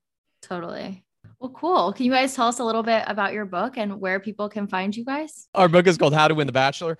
It is not only a guide for any prospective player who wants to get into the game that breaks down every component of the game, all the different circumstances that you're statistically most likely to find yourself in, and how you should react to maximize your screen time, your Instagram. It's all of that. But it also is, I think, a very eye-opening look at the history of the game, and it shows anybody who's even just like a casual Bachelor fan a completely new way to watch this show that I think is like far more engaged. I used to watch this show casually. So did Lizzie. Now, after we've done all this shit, after we've gone through a hyper binge and written this book, it's like I just see it. It's almost like the Matrix. I just see numbers scrolling down the screen now, and I love it. But you can find that anywhere you get your books. Again, it's called How to Win the Bachelor. And you can listen to our podcast, Game of Roses, where we break down every game every week in real sports format. You can listen to that wherever you get your podcasts. Cool.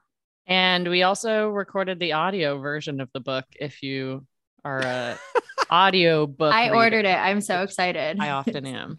Well, thank you guys so much. Go check out Game of Roses. Obviously, run to Amazon now, get this book. And we are so pumped that you guys were able to come on, and we'll be going on Game of Roses to chat with you over there. So we're looking forward to that as well. Yeah, we can't wait to have you. Thank you for having us. Thank you guys so much. Yeah, thank you. All right. Bye, guys. All right. Bye. Okay, so I was creeping the other day on Ashley I's Instagram page, and I saw her talking about this company, Invisiwear, which basically is a line of stylish and discreet safety accessories that you wear, and it could send an SOS alert to up to 5 loved ones, along with your exact GPS location. So I looked into it more, and basically these accessories look like everyday accessories, but they're actually safety devices. So they have bracelets, necklaces, keychains, fitness bands, and scrunchies that all have the ability to call for help if you're ever in a scary situation, and no one will know that you're calling for help. Yeah, I love this product so much. Like, I walk alone in the city. I take the subway at night sometimes, and having this with me just gives me peace of mind. I already share my location with family members or friends when they know I'm going to be out late or doing whatever. And this is just another layer of protection and a way you can, safely call for help when you need to. Yeah. And obviously we want everyone to be safe and stay safe. So please check out invisiwear.com. You can get 10% off your order if you use code She's All Batch. It is a discreet way to call for help without anyone knowing. You have that peace of mind that you need and want, even just to feel comfortable. So it's definitely a product worth checking out. Again, that's invisiwear.com. 10% off if you use code She's All Batch. So we're going to kick off Bachelor Encounters. And if you're new here, that's when you guys submit your stories with Bachelor alum in the wild, and we share them here on air. So before we get to this story, we just wanted to give you guys a little bit of a backstory. There was a viral video on TikTok. You've seen it. The last I checked, it had over like 2.5 million views. Yeah. And so this TikTok has 2.9 million views as of right now. So I'm sure by the time this podcast is released, it will have over 3 million, which is just crazy. And so the first TikTok she posted was, when a contestant from The Bachelorette brings you and your bestie out to Vegas, but you refuse to sleep with him, so he cancels your reservations and blocks you on everything. And now we have to pack to drive 6 hours back home.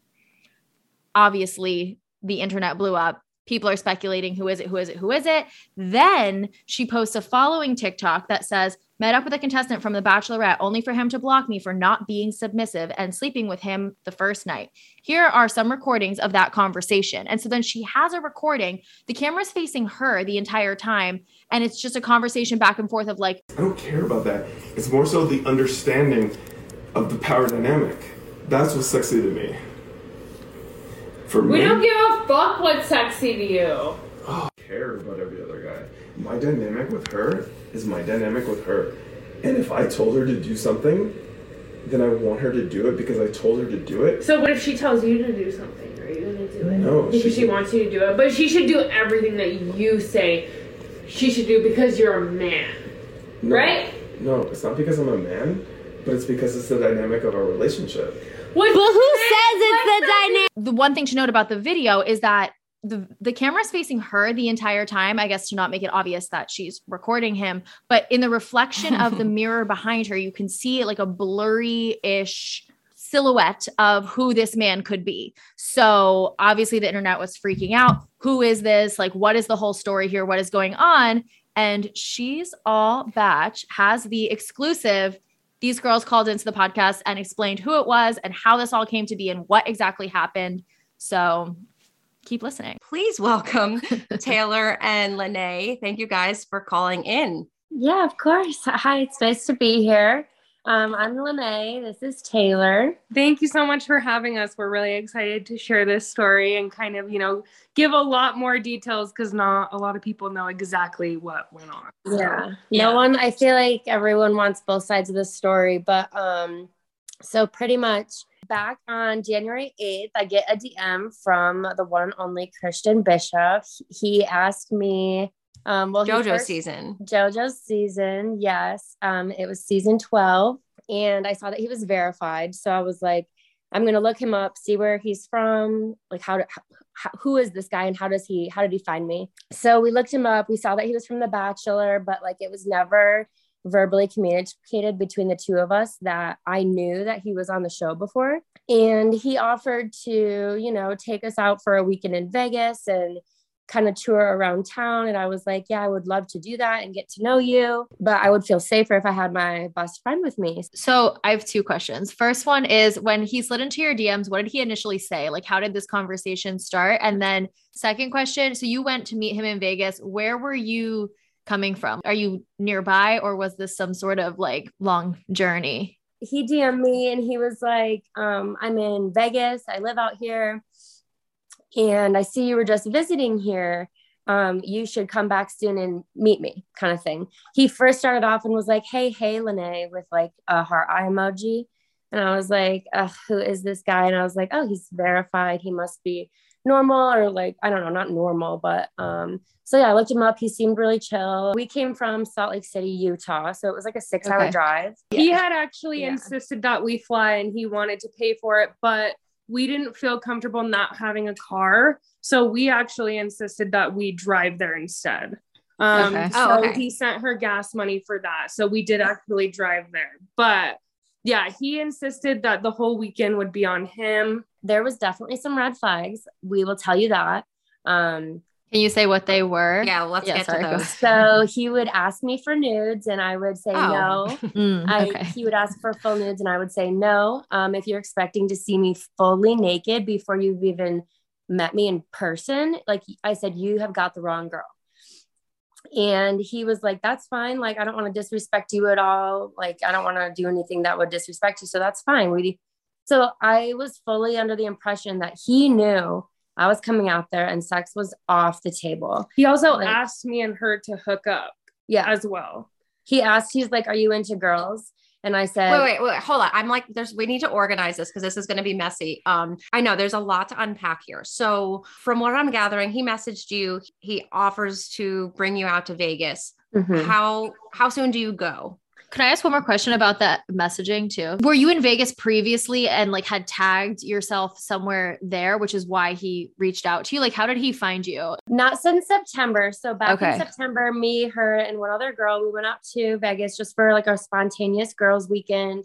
That's creepy as fuck though, that he's literally looking at the locations and going that far back. And he was like, I'm in Vegas. I live here. I saw you were just here. Like, you should come back. Like, when are you going to come back? And I was like, well, it's a 6-hour drive. Like, I don't have plans to go to Vegas anytime soon. And it's really hard to buy flights with work and all like schedules. It's just, so yeah, he, I think was definitely looking at like the Vegas location, maybe just like looking for a girl to find. And that's why I was so confused. Cause I'm just like an average girl, just living my life out here in Utah. And he was so persistent about getting me out there. And I was like, maybe he actually is trying to get to know me, because I've made it so freaking clear that I don't want to have sex. I don't want to send nudes. I'm not that type of girl. So like, I want to stray away from any idea that he would have of that. And then he still was adamant about me coming out there and still paying for me and taking a friend. So I was like, wow, this guy might be genuine. Okay. So you're in Vegas now. Yeah. Where does he pick you up? Or no, you drove. So where did this all take place? So we drove to Vegas. We stayed in a pretty nice hotel. We got valet parking. He met us in the lobby. It wasn't sketchy. We went up to the room. We started to get ready for the night, and we were kind of pre-gaming and getting to know him and his friend. So it was just Taylor and I, and then him and his friend, just the four of us in the room, chit-chatting and stuff. And he had said something super weird, actually, pretty right off the bat. I would say about 15 minutes in, he turned to me and he said, I blame you for the fact that Lene did not send me nudes. Oh my God. Okay. Casual. So what'd you say? I did tell her that, but at the same time, like, Lene is fully capable of making decisions on her own. And she was like, I decided not to do that. My best friend doesn't need to tell me, hey, don't send this guy a nude. Okay. You know, how old are you guys? 23 and 24. How old is he? He's 32. Okay. Yeah. So if that says anything, that he's like still willing to pay for girls to come out and then just treat us like that. Okay, so you guys are in the room pre-gaming, chit-chatting. Then what? So if we're gonna should I just get should I tell him what they So, Taylor's hanging out with a friend, talking. I'm curling my hair, getting ready, and he comes in and he was like, yeah, you didn't fulfill your end of the deal. Like, where's my content? And I was just like, I told you, like, that's not me. I've made it super clear, and he was like, well, now that you're here, like, if you're not going to send me nudes, why don't you suck my dick? Yeah. And I literally said to him, when am I going to even do that? Like, I'm with my best friend. Like, yeah, like, this is a group setting, sir. Like, yeah, exactly. Like, I'm not going to leave her side. And I told him kind of that, like, before we even went down there, I was like, me and Taylor are super excited. And he came back at me with, I think, like, I don't really know where your intentions are. I don't know if I should treat you like a friend or if someone I'm interested in dating. And I'm like, well, that's what we're going to figure out this weekend. Like, we can hang out as a group of friends, get to know each other, vibe, like, see where it goes. Yeah. So you said all of this, right? So it's like pretty clear, like, where you are standing in the situation. Very. So what did you say when he asked you to suck his dick? I just said, like, straight up, no, like, that's not me. I'm not going to sleep with you. You knew sex was off the table. I'm with my best friend. Like, there's other people in the other room. Like, I just met you 15 minutes ago. Like, it was just giving me anxiety. And yeah, from there, I was just like, ooh, big red flag too. Mm-hmm. Yeah. So then there's this viral video that you made, which has, the last I checked, over like 1.2 million views in 24 hours. It's very impressive. The video is you guys both basically kind of yelling at him while he tells you that you should basically obey his wishes. Exactly. Let's go there. Okay. Take us from that time. So that was after we had gone out. And actually, while we were out, he was making comments about the fact that he can get any girl he wants, that he slept with hundreds of girls, so he doesn't even need sex from either one of us, all this stuff. So we actually just had a good night. We went to a club. We go back. Who just like casually says that though? And then you just like move on with your night. Like, you're 32 years old and you're just like bragging about the fact that you've slept with hundreds of women on the first night that I met you. And like, you think I want to really stay? Like, you think I want to do anything with you from this point on? It's just. And like, you're bragging about sleeping with hundreds of women, but like, he literally has to fly people out and like pay for shit. Complete strangers. Complete strangers that have made it clear that they don't want to sleep with them. Yeah.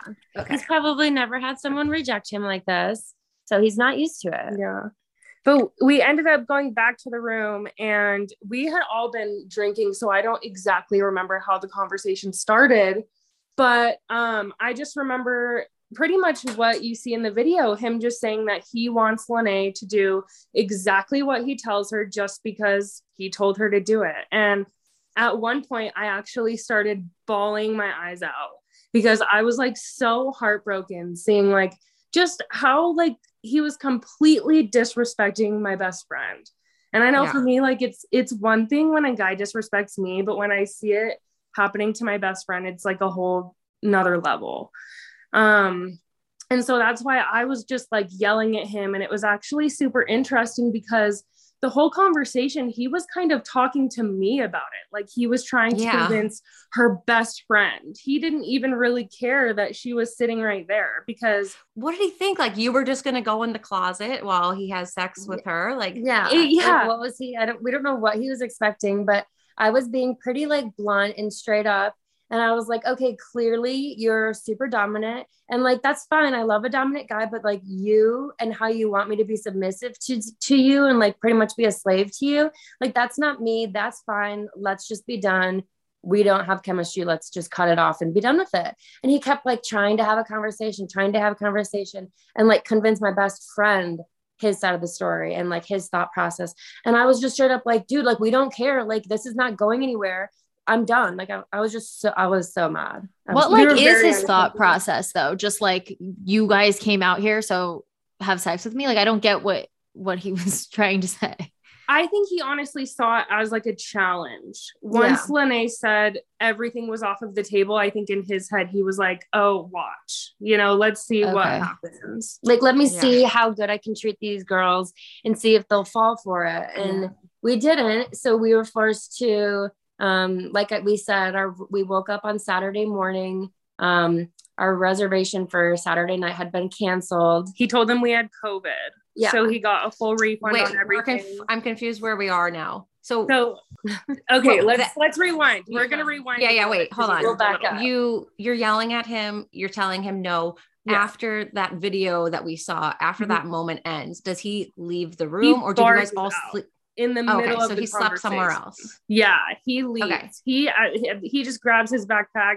He's over it. We're not getting anywhere with him. He just leaves, and so we just go to bed.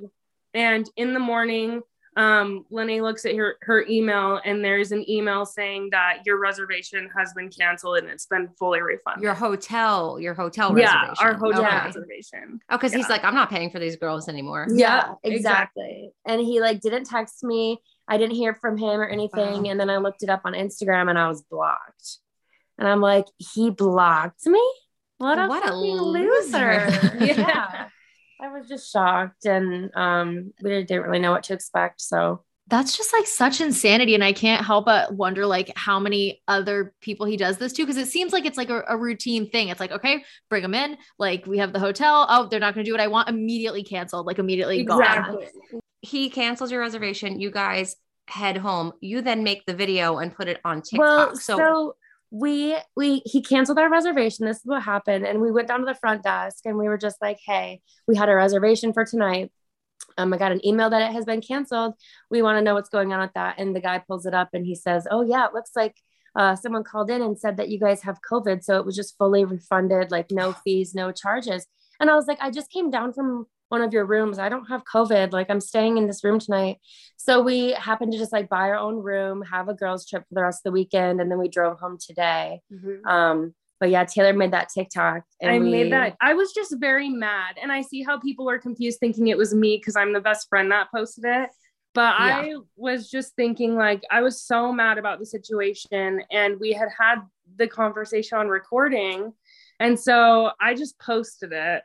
What made you think to record it? And like, you even got the reflection. Was that strategic? Me and her were both recording that conversation with Christian at the exact same time in the hotel room without even knowing we were both recording it on like our Snapchat. Yeah, we were both just so uncomfortable and we both knew how ridiculous the conversation was that we both just felt the need to record it. Yeah. Okay. Yeah. It's like a safety thing too. Like, I don't know. It's just like a vulnerable situation. You guys are in there and someone's like mad at you yelling, like you just don't know. Yeah.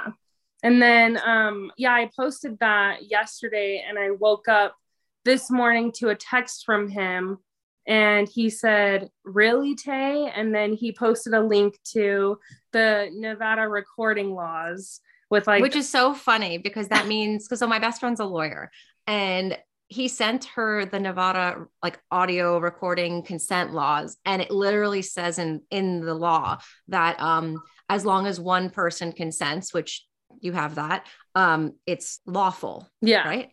Not unlawful. Yeah. It's lawful. So the fact that he sent it to you as if like he must just read it and not know what he's reading, I guess, thinking that he has something on you, but he doesn't. Right. Yeah. I think he did it just to scare me. And it was like, that's kind of why for a minute I'm like, I don't know if I should expose him because I don't know if he's gonna like try to come after me. But I'm like, if we're not lying about anything and we're just telling our story and actually how it was, then we're not doing anything wrong. So he said he sent you the Nevada laws. What was the conversation? Any contact after? No, as soon as he sent that, I just immediately blocked him because me and her both just realized like it's not going anywhere. And he was telling us that we were being super disrespectful and we don't really understand how. We were like, because Lene set boundaries and because I guess apparently I was the one that didn't let her send nudes. I'm not sure why else. So rude. How disrespectful. Yeah, just horrible. I just blocked him because, it is what it is at this point. We don't really want an apology. We just wanted to make other girls aware. Like, we actually just saw another TikTok of another girl that came out and was like, oh, she was mentioning him too. She was calling him out and she was coming forward and saying something. So we just kind of wanted to tell what happened, and we wanted to make other girls maybe aware of guys that think like this and guys that treat girls like this and like actually think that's okay. Like, maybe that is okay. They can find a girl for them that's super submissive. But like, yeah, we wanted to just spill the tea. Yeah. Yeah. His behavior was trash, and the way he spoke to you girls was completely disrespectful. And wow. But question, were you ever like interested? Did you foresee like, oh, maybe I'll meet him and I'll really like him? Yeah, I would probably say with like the first few days or week, like singular of us talking, I maybe thought that. But then as time went on, the way he would talk to me, and I just knew that I was like, ugh, ew, cringe. He would refer to himself as daddy, like in third person. Daddy, no. Yeah. Oh my God. Yeah. I know. That's why. Wait, like he would refer to himself as daddy may just be the title of this episode. Oh my gosh, please do. Yeah, you should. And we're not gonna lie, like I feel like we were completely naive, because although yes, we did clearly communicate X, Y, and Z, I feel like we did look past all of these red flags. Yeah. Because there are people that are commenting, what was she thinking going on a trip with a man? I mean, which is bullshit, but like, what would you say to those people? What did you expect? Naive. Yeah. Like, we just had a lot of hope. Like, okay, well, we finally wanted to be proven and the blue wrong. check mark kind of fooled us. Yeah. You think, oh, here's a guy that was on The Bachelorette, you know, like, maybe he's more trustworthy. Yeah. But yeah, I feel like when I started talking to him and texting him, like we were FaceTiming and we had like good conversations. So I thought he was cool. And, you know, I just thought it would be like, this might go somewhere. This might be super cool. Like, someone from The Bachelor is actually reaching out to me and thinks I'm something special, you know? Because you guys had been talking for how long before you finally went to Vegas? Like a week? Probably like 3 weeks, maybe a month, if that. Not that long. Well, it was January. But that's still like pretty consistent talking, Yeah. and like, you know, getting to know someone, thinking, okay, maybe they could actually be nice and be interested in me. So, yeah. Well, the trip itself had been planned for well over a week. Yeah. So yeah, Okay. the boundaries were set for a while. Yeah. So when he would like message, so when you were talking before going, he would say like, oh, so I want to have sex with you. And you would say no. And then like, what, he would just bring it up again later? He would just imply like, I want you to do whatever like daddy tells you to do. And I would be like, well, I'm not like that kind of thing. Or what did daddy want you to do? Well, Was like, there anything okay, specific so, daddy asked? I asked him like, what color should I get my nails? He was like, ooh, you for sure need to get French tips. And I responded and I was like, I think I'm going to do red or pink. And then I got red. And I was just like, disregard anything you tell me to do or anything you tell me to say. And then I told him, he said full nudes for daddy. He asked for full nudes for daddy. And like, he would sign a text message like with dash daddy, like from daddy kind of thing. No, which is super cringe. So cringy. Yeah. I'm offended by daddy. And I straight up said to him, if you're expecting to see me naked before you've even met me in person, then you have the wrong bitch. And he was like, no, I respect that. Oh, do you? Okay. Yeah, like clearly no. Okay. Wow. Yeah. Well, thank you for dropping a bomb, and thank you for wanting to share it with the She's All Batch listeners. So I don't know how you want to wrap it up. Do better, Christian Bishop. Like, do better, daddy. And do better, daddy. Any other man that feels entitled to a woman's body needs to do better. For sure. And thank you for spreading the word. And we're sorry that you guys had to go through that, but happy that you're on the other side of things. Yes, absolutely. Back home. We'll be in touch. Okay. And let you know how this all goes. Perfect. Thank you guys All right. so much. Thank you so You're much. welcome. Thank you. Bye. Bye. Okay, so you guys may not know, but Jackie and I both live in New York, and we've got completely hit with a snowstorm, and we've been snowed in. And just because it's snowing and freezing doesn't mean we want to just stop working out. Obviously, we still care about our health and our fitness. And that's why I was so happy that I have Beachbody on demand, because I was able to still get my workouts in and feel accomplished without having to leave the comfort of my home. I actually tried this cool dance class earlier today, and after 30 minutes, I was done and I was able to move on with my day and not have to brave the snow and actually go to my gym, which was so cool. Yeah, that is so convenient. I have been loving the variety of classes. Like I've been trying yoga, I've been experimenting with bar. And the thing that's so great is if I were to want to take actual classes of these, I'd literally have to join like 6 different fitness studios to get the same variety. But in Beachbody, I literally have all of those different types of classes at my fingertips. Yeah. And they have over 1,500 workouts to choose from. So you will never get bored. There's always a class to take. You could take it at any time. You could wear whatever you want. No one's judging you, and you don't have to leave your living room. And you know what? That's all I care about. If you're interested and want to check it out, I really recommend you do, because with our code, you can get 14 days free. So there's truly no risk here. Just go try it out. You can go to beachbody.com/batch and get 14 days free. That's beachbody.com/BACH. Results vary based on starting point and effort. All right, so we have Olivia Caridi here. You know her from Ben Higgins season, and we are pumped to have her on this week's episode. Olivia, thank you for joining us this week. Of course, I'm so happy to. Awesome. This is so exciting. So exciting for us. So obviously we know you from Ben's season. I think it's so interesting that on his season, like night 1, they were setting you up to be the front runner. You obviously got the first impression rose, you got the romantic music, you had your special moments with him. And then obviously in the episodes to come, you slowly became the villain. Did you realize what was happening in real time, or were you shocked to see it unfold the way it did? I knew things weren't going well. Like I wasn't sitting there being like, this is going swimmingly. I'm the front runner still. Yeah. So the way that I behaved as I was filming and the way that it showed was definitely unexpected for me. But it wasn't a surprise that like I didn't win the damn thing. You know what I mean? Like I knew he was veering off. He was really into Lauren. Anyone who was on the season could say that like he was gonna pick Lauren. So yeah, like I didn't go into it being like, can't wait to be the villain. I wasn't feeling like I was the villain when I was filming, but I definitely felt ostracized and like lonely. Mm-hmm. And then, when it aired, I was like, whoa. Yeah. Are producers in touch with you while the season's airing?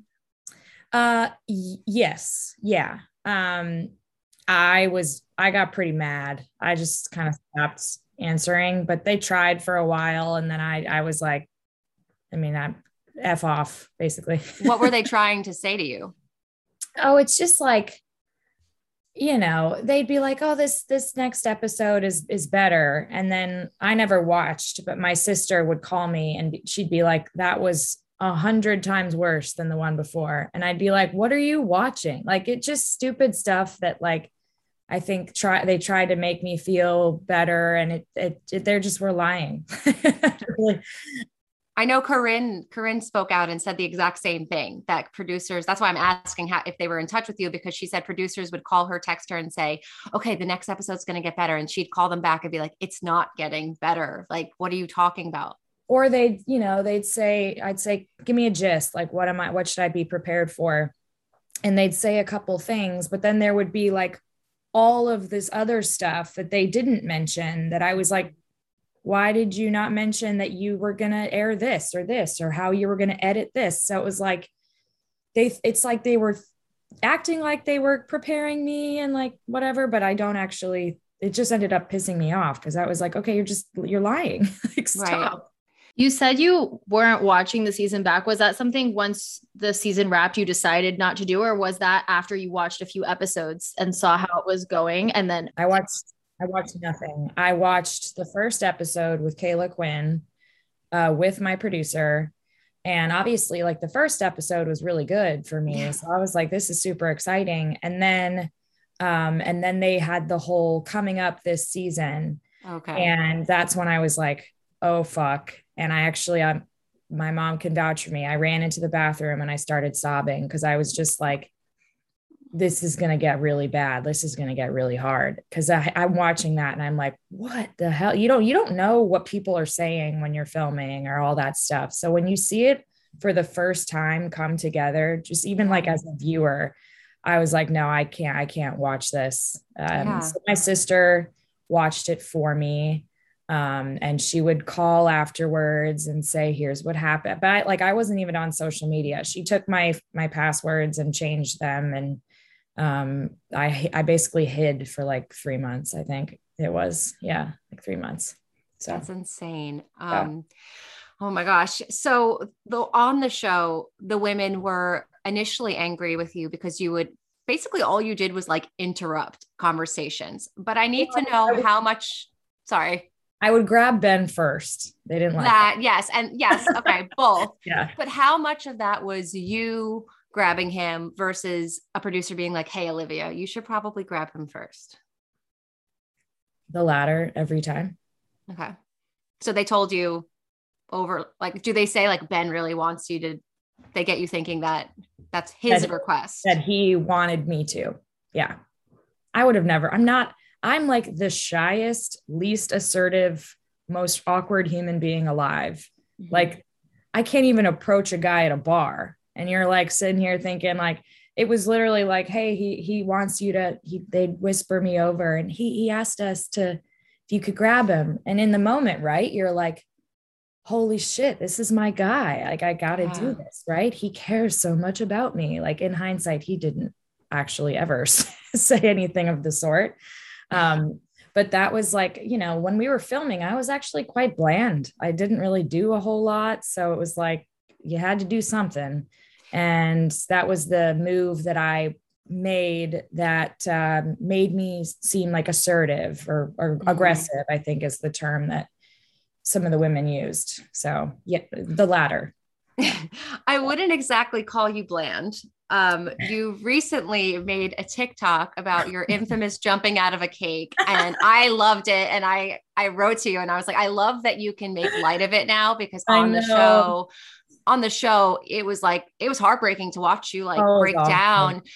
So if the listeners don't know, they had like a talent show and Olivia jumped out of a cake and did a little like can dance, I guess, with a boa. It was amazing. But she felt embarrassed after. Yeah. Who told you to do that? Or did you? No, I mean, I would never do that. We had this talent show and there was not a lot of time to figure out what the hell to do. And I was like, I don't have a talent. What am I going to play volleyball on stage? Like, I just didn't have anything. And there's this person behind the stage kind of going like this to me. And I'm like, oh, what's up? And they're like, here's a cake. You want to do a dance? And I was like, well, I got nothing else. So, okay. Did they offer it to other people, or was that just an Olivia? I wish I knew.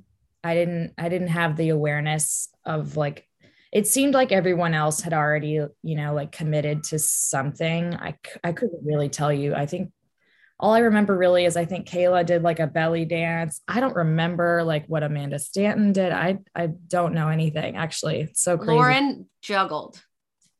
Yep. And I have a memory of that. Someone did like a pogo stick. I can't even, I don't know who did what. Right.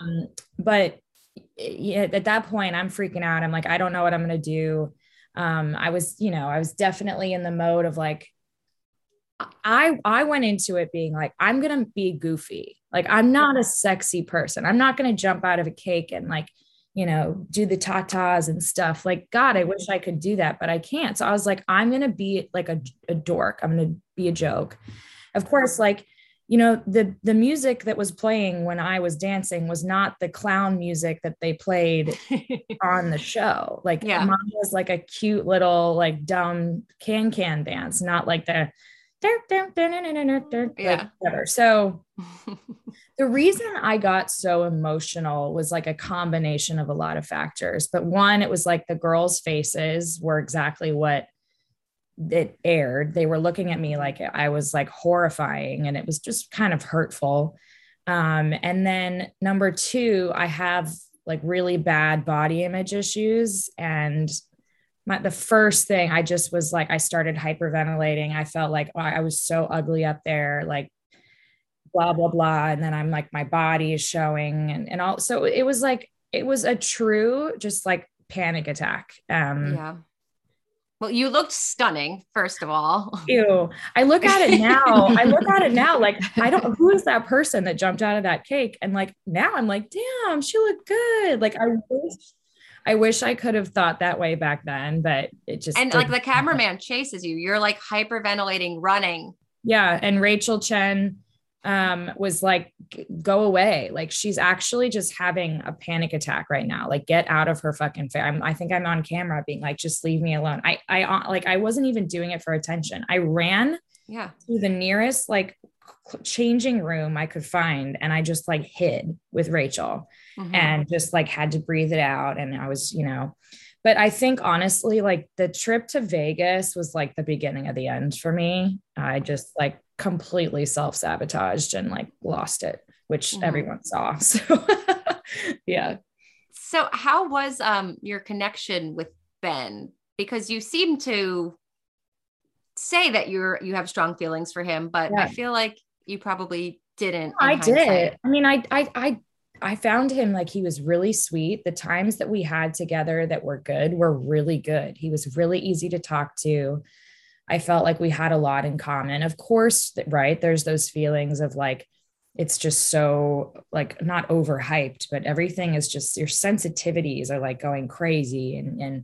But like, as far as like shitty guys that I've met in recent years, like Ben was a freaking great dude who I would meet like in New York and be like, wow, this guy's amazing. Right. Like I hit the jackpot in terms of like someone to potentially hit it off with. Like I actually felt a connection with him. Okay. But it left and I could feel it leaving. And then there's that anxiety where you're like trying to hold on because there's that pressure, right? Of like, I'm filming this thing and like, I'm supposed to like this person. He's supposed to like me. And yeah, that's where it goes wrong. But I was really into Ben, to be honest. Like that was not a joke. Yeah. Well, he's a friend of the show. Oh, so yeah, we actually call him friend of the show, Ben Higgins. He came on a couple of episodes ago and he was really cool. So we're fans of him as well. I know you've talked about this probably till you're blue in the face, but this 2-on-1 date is like iconic. Olivia gets left on an island. How long were you on the island? Well, time felt so fast and also so slow that day. I think from the point that him and Emily left in their boat and then me getting into my dinghy boat, dingy, I can't remember the word. Dingy, whatever. Was probably like an hour because I had to do my exit interview. And that takes forever. And of course they had to film me like standing there with the helicopter above me. It could have been less, it could have been more, but like, I'm going to guess an hour. Yeah. Oh my gosh. And this is like the worst weather I've ever seen on a date in Bachelor history. So does that prove that like they can't reschedule things? Like they couldn't just do it another day? It was so crazy. Yes and no. Like it was beautiful all day. I mean, these days, like you get up at 7 and you're not leaving for the date until like 2. Like it just, everything takes forever. And we were in this car and we were actually taken to like an airport. We were going to take a private plane to this island, but then like we get there and the plane wasn't working or something, which is why they had to do the plan B, which I guess was this like speedboat that took us out there. But by this point, it's been like another 3 hours and the weather sucks. And it's even on camera, like it's pelting. We were all hiding under towels because it was so painful to like the eyes and the face. And then we get out to this island and it's a disaster. Like it was freaking monsoon weather. It really was. Yeah, it was awful. But like they can't, everything goes the day that it's supposed to go. But I was like, maybe we could go to a local restaurant. Can we go inside somewhere, guys? Like go to a nice little restaurant, or we'll even go to the hotel bar or something. Right. That's fine with me. It was a nightmare. The worst. Oh my God. We ask everyone this, and I'm sure you have plenty of examples, but what is something that when you were filming it played out totally different when you watched it on TV? I'm sure you have several, but that's like always our go-to question. Well, the Cankle thing is very frustrating to me. I've heard you. I'm like, I know this one. I feel like I've listened to your other interviews. I'm like blown away by this. So, sorry, go ahead. Tell the story. I mean, it was extremely frustrating. And I should have known at the time that like, there's just not enough time in the show to accurately portray like kind of a long-standing moment that was happening for me. But like, essentially, as I said, I have body image issues, and like, I never wear shorts ever. I hate my legs. I wear pants, even if it's 150 degrees outside. Like, I hate my legs. Mm-hmm. And I probably said that at some point, and that might've been like, okay, we're going to run with this thing. But both of my dates we had to wear like spandex. So I was just like really kind of insecure and like not feeling great. And everyone's a freaking 12, right? And at one point at the soccer game, we were talking after the soccer game, and he looks at me and he's like, Liv, I just want to tell you that like, I couldn't stop staring at your legs, and like, they're so gorgeous. They're so, and I like, no one has ever said that to me before, like pinpointed the one thing that I hate about myself. And like, and who knows, he might like, that might've been a feed, who knows? But, but then I got interrupted. So when he comes in and his family friends had passed away, I pulled him, and for like a solid 5 minutes, we were talking. I was like, the first thing I said was like, how are you? Let's talk about this. And he's like, all right, I've talked about something that's hard. Like, what's something that's been hard for you? And that's when I opened up about like body image and people saying horrible things and like my insecurities. And I was like, I want to tell you this because I hope this makes you feel better on a hard day. Like, you literally said something the other day that just like rocked my world and made me feel so good. And he's like, what? And I was like, you said this comment about my legs, and like kind of went into my insecurities. And I guess it was frustrating for me because at least in filming, that's the most I felt like I got to just like be me and like have a moment. And then I got the rose like second, but like the way it aired, it was just like they cut straight to me talking about my legs. And then they have a clip of him being like, I wish that she would have talked about something else or whatever, which maybe he was talking about me. I don't know. But like, then they edited it so that I would get the rose last, which didn't happen at all. Oh, okay. Actually, like when he grabs the rose and gives it to me, he bends down again for another one. Like, it's just a continuity. Oh, I gotta go look and see. I got the rose second. And like in the moment, we were like this, so that was just frustrating for me because I felt like that was my one moment of like, I get to talk about myself, and it got like a true, it got chopped to bits, and it was really frustrating because like people now think I'm a sociopath who would go up to someone whose family friend died and say, well, let me tell you about my legs. Like, it's insane. And the music that they put over it, it was like, and then like, like as literally everything behind me was like clown music. It was just insane. And that one's hard for me because now people have this opinion of me that's out of my control, number one. And number two is just so categorically false. Right. And you can't say anything about it at the moment. So there were many, but that was the most frustrating one by far. So, yeah. So after the show, they tried to get you to come to Paradise, right? What was the Paradise deal? Yeah, the first time it was an absolute no. And then the next year I went out to test, but I didn't feel good about it. Like I was just kind of like, what the hell am I doing here? And I think they ended up just like never calling me, and I never really called, and that was it. But like, I've never, even when I went, I didn't actually it ended up, me and Jubilee were there, and Jubes and I are very close, and we ended up just getting wasted one day at the hotel, and then we flew home, and it was stupid. I never like was committed to going, but yeah, I did go at one point to the test, but I could have never gone, even if they were like, we want you on. I just could never go again. Well, because you can't really trust the people that are like trying to get you to come back. No. Yeah, that. And also like, I could never be myself on camera again. Like how I was like so authentically me and got burned as bad as I did. Like I would be a terrible TV to watch, because I just would be like nervous the whole time and saying who's saying what about me. And that's not fun to watch. That's not good TV, you know? So they didn't get you for Paradise, but they did get you for the Greatest Seasons Ever special that aired during the pandemic. How did they get you to come back? How did they approach you?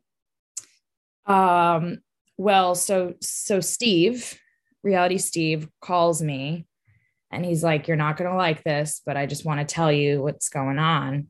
And he tells me that they're doing this Greatest of All Time thing. And I'm like, at first, what I understood it was like, they're going to air a whole season again. And that's what I thought too. Yeah. And I like, fuck, I lost it, because I was like, I lived through this once and you're going to make me live through this again. And that's when it kind of became clear. He calls me again and he's like, it's just a one night thing. And I'm like, okay, but I hadn't heard anything. And then I started getting calls, you know, hi, Olivia, how are you? And I'm like, 5 years and I've never heard from any of you. I'm great. Right. How are you? And at first my sister, it was like an absolute no. My sister was like, you have to pay me $1 million kind of thing. And then it kind of like became like, how can we fix this? Like, how can we help? We feel bad. And I'm like, okay, well, let me like feel this out a little bit. And we go back and forth and back and forth. And I really just, I was like, okay, well, this is my one shot at redemption. Mm-hmm. And they really made it seem like they felt bad and like they wanted to make it better. Mm-hmm. And ironically, like I've stayed in contact with Ben for over the years. And so I call him. I called Charlene. I called Ashley Spivey, everyone who like I trust their opinion. And I'm like, or Ashley Iaconetti and Jared, I called them and I was like, what do I do? And then I call Ben and I'm like, this is crazy, but like, what do I do? And he's like, I think you should do this. He's like, I know it was so hard for you, but I think you should do this. And I'm like, just like, why? And he's like, you know, my only stake I have left in all of this is making this better for you. Mm-hmm. And he's like, this is something that's, you know, it's been with me too. Like, I just want to make this better for you. And I didn't know that like he was going to come on the screen and all that. I had no idea. Like I thought maybe like during his interview with Jess that maybe he would field a question or something. I had no clue that he was going to come on and say what he did. Yeah. But that episode was monumental for me, for my mom, for my family. Like it was huge. I have no regrets. It was traumatizing for sure. I remember sitting down and Chris Harrison's on the Zoom and I'm just shaking like insane. It was insane, but I'm glad I did it, you know. For the people that don't know and haven't seen it, can you just give a little summary, or you can, Stephanie, of what Ben said that was so helpful? Yeah, no, I mean, he just came on the screen and he was like, y'all, Olivia really did nothing wrong. And I'm sorry that I wasn't there more like for you privately and publicly to tell people to back off and to let you live. Like he said, the worst thing you did was just passionately go for someone that you liked. And he said, you know, this woman is a superhero, America, and we just need to forgive her. You need to hug her and love her. Oh my God, I love that. And then right after it aired live, I went to the bathroom and Ben immediately called me and he was like, so how do you feel? What did, tell me everything.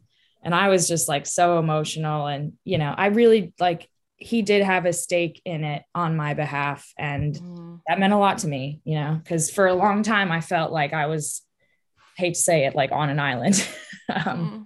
So it meant a lot that he did that and it worked out. So I'm so happy you got that redemption, because I feel like without the pandemic and them scrambling to find a season to air on TV, it would have never happened.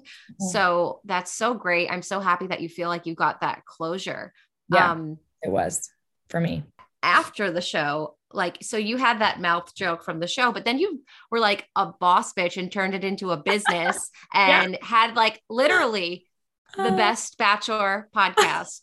Thanks. And I mean, so your podcast ending is probably why this podcast is here, because I literally put out on She's All Batch, the Instagram account that I run, earlier in this year, or 2021. And I was like, guys, like, I'm really scrambling. I need to find like a podcast I like. Like, I've listened to everything Olivia's done. Like, I was looking for something else because there was nothing else. And the things that people were I don't want to offend anyone, but like the things that people were suggesting to me, I'm like, either I've seen it, I've heard it, or like, I'm not interested. Yeah. And that's why we needed to do something that like, we wanted to create something that we would listen to. That's great. But your podcast was like such an inspiration, because I loved, like, you should do radio. Yeah. My mom did radio. Look, everyone's always like, would you ever go back into TV? Like, you're so good at TV, or, you know, voice work or anything like that. I'm like, yeah, I'm never going to say no. Like, I never thought I was going to have a podcast. That thing just fell into my lap. I had no idea ever. Well, did they come to you? How did that come about? Well, my first public interview after I came out of hiding was Stassi Schroeder's podcast. And they were at what was then CBS Radio.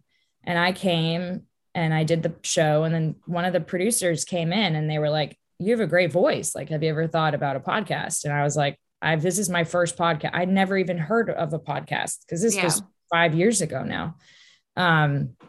And yeah, lo and behold, like, we had a couple meetings. I did a test episode. My test episode was with Kayla Quinn, and they were like, this is really good. And like, let's give you creative control. What do you want? And I was like, well, the whole world is making fun of my mouth. So why don't we try to capitalize on it? And like, what I always say, if you can't beat them, join them. So let's just laugh. Right. So yeah, so we created Mouthing Off, and my whole shoot for the cover image was just me being like I'm pretty sure my jaw was locked for like 2 weeks after that photo shoot.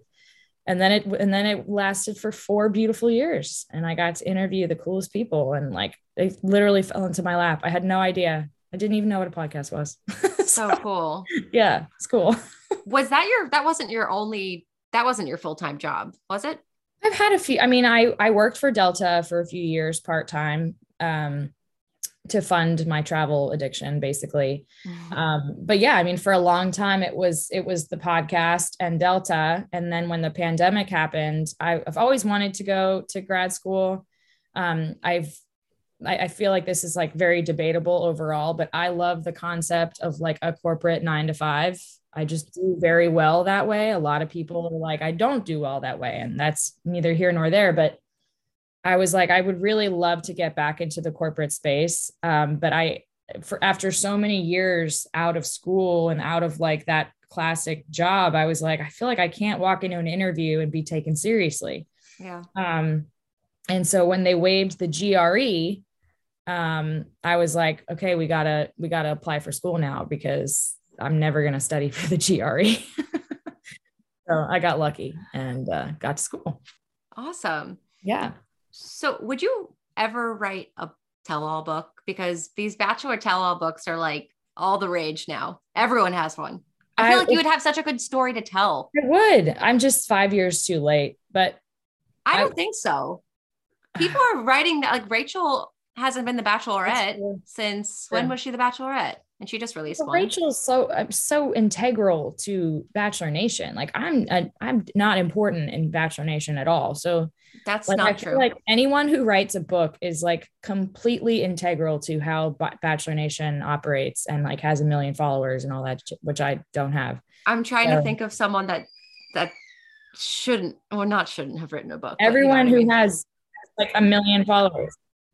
That's true. They do have a lot of followers, but like Tyler Cameron wrote a book and I'm like, what gives you the right to he's a huge part of Bachelor Nation, and he does have a lot of followers. I know, but it was like about relationships and I'm like no one like what I post to my, what am I at, 194 or something, and maybe 10 of them buy it. Like, no, I'm not, if I came out of that being like freaking Corinne, maybe. Yeah. Corinne, did she write a book? If not, no, she should. She would.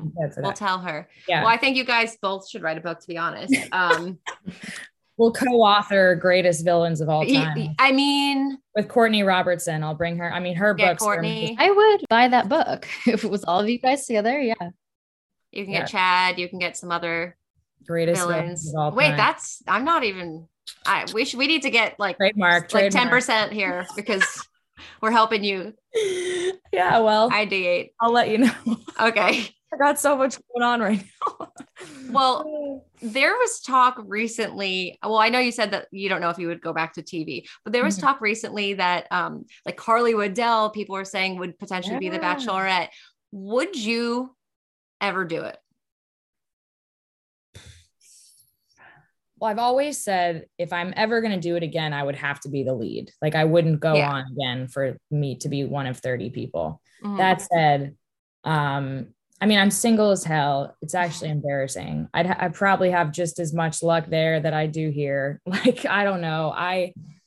Obviously the track record makes me a little nervous. The fact that I've lived it and I know that it's really hard to get more than like 2 to 3 minutes with someone sometimes, which granted, I never had a one-on-one. So maybe you feel better and like, someone better when you've had one of those, but timing wise, I don't know, but hey, like I would love the concept of dating 30 people and like practicing and all that. Cause I don't date at all. If I was like forced to do it with 30 people, maybe I would like that better than, cause I go on like one date every 7 months now. But yeah, yes and no. I would probably do it. It would be freaking terrifying. And also they would never ask me. So I guess I really haven't thought about it because that would never happen.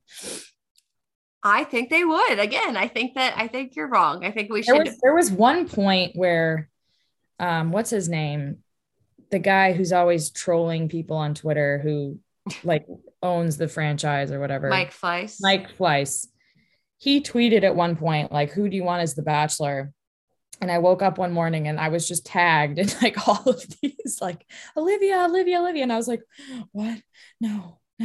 Obviously nothing happened, but I was laughing because there is like a random contingency of people that are like Olivia. Yeah. So it's very small.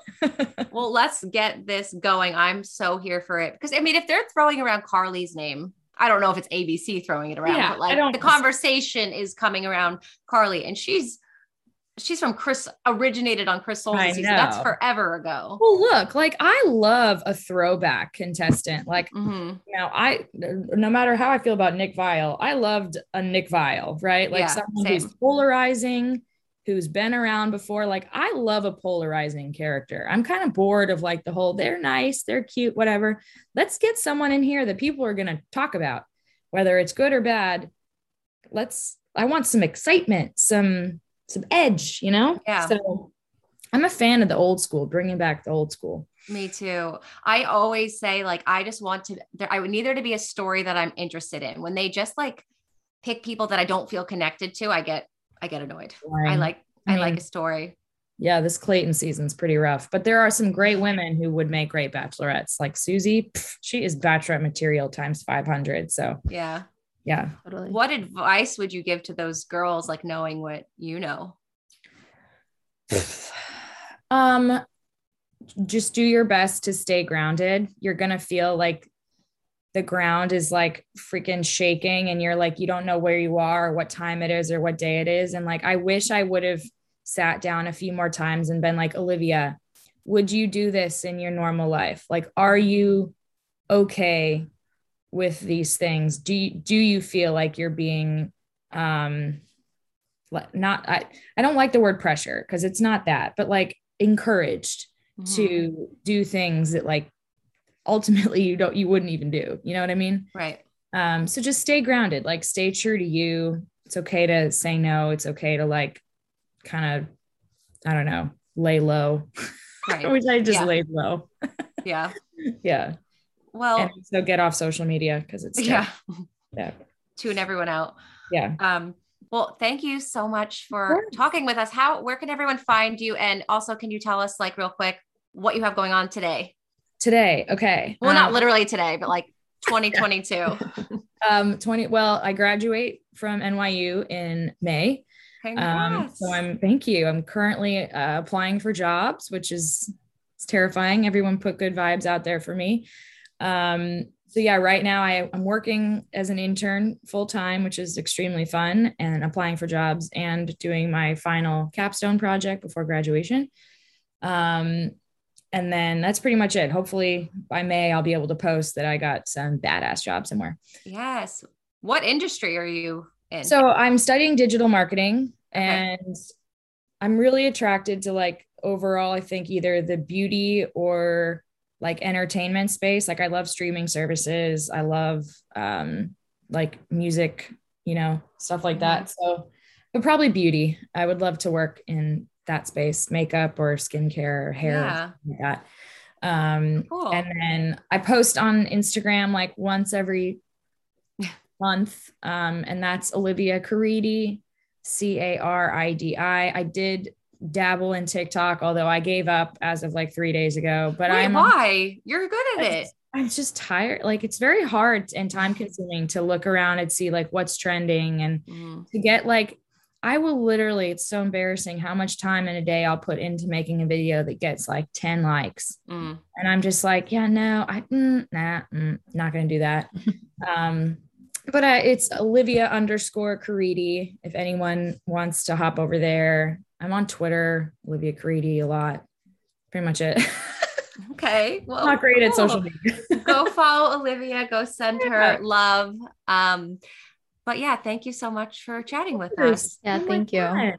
And that's our show. Thank you guys so much for listening. Be sure to rate us 5 stars on Apple Podcasts and leave us a nice review if you like what you hear. And also subscribe wherever you're listening so you never miss a future episode. And make sure you share the podcast with someone. If you are liking this, tell a friend. Also, make sure to check out our Facebook group. We're going to be doing giveaways, polls, sharing of news in real time. The link to the group will be in the episode description. And speaking of the Facebook group, we want to give a special shout out of the week to some of the people in the group who have just been so sweet and so supportive. We want to let you guys know that we really appreciate you and we see all your amazing comments. So shout out of the week goes to Angie, Emmeline, Lindsay, Allie, MK, Melissa, Riley, and Macy. We see all you guys. We love how much you guys have been commenting. Yeah, thank you so much. Thank you. We appreciate the support. And shout out one more time to our sponsors, Beachbody. You can go to beachbody.com/batch for 14 days free. Bright Sellers, you can go to brightsellers.com/she'sallbatch1 for 50% off your first order. Manscaped, you can go use code She'sAllBatch for 20% off and free shipping. And Invisaware, you can use code She'sAllBatch for 10% off. Be sure to follow me, She's All Batch, on Instagram, TikTok, Twitter, and follow Jackie Maroney _ on Instagram. Bye, bitches.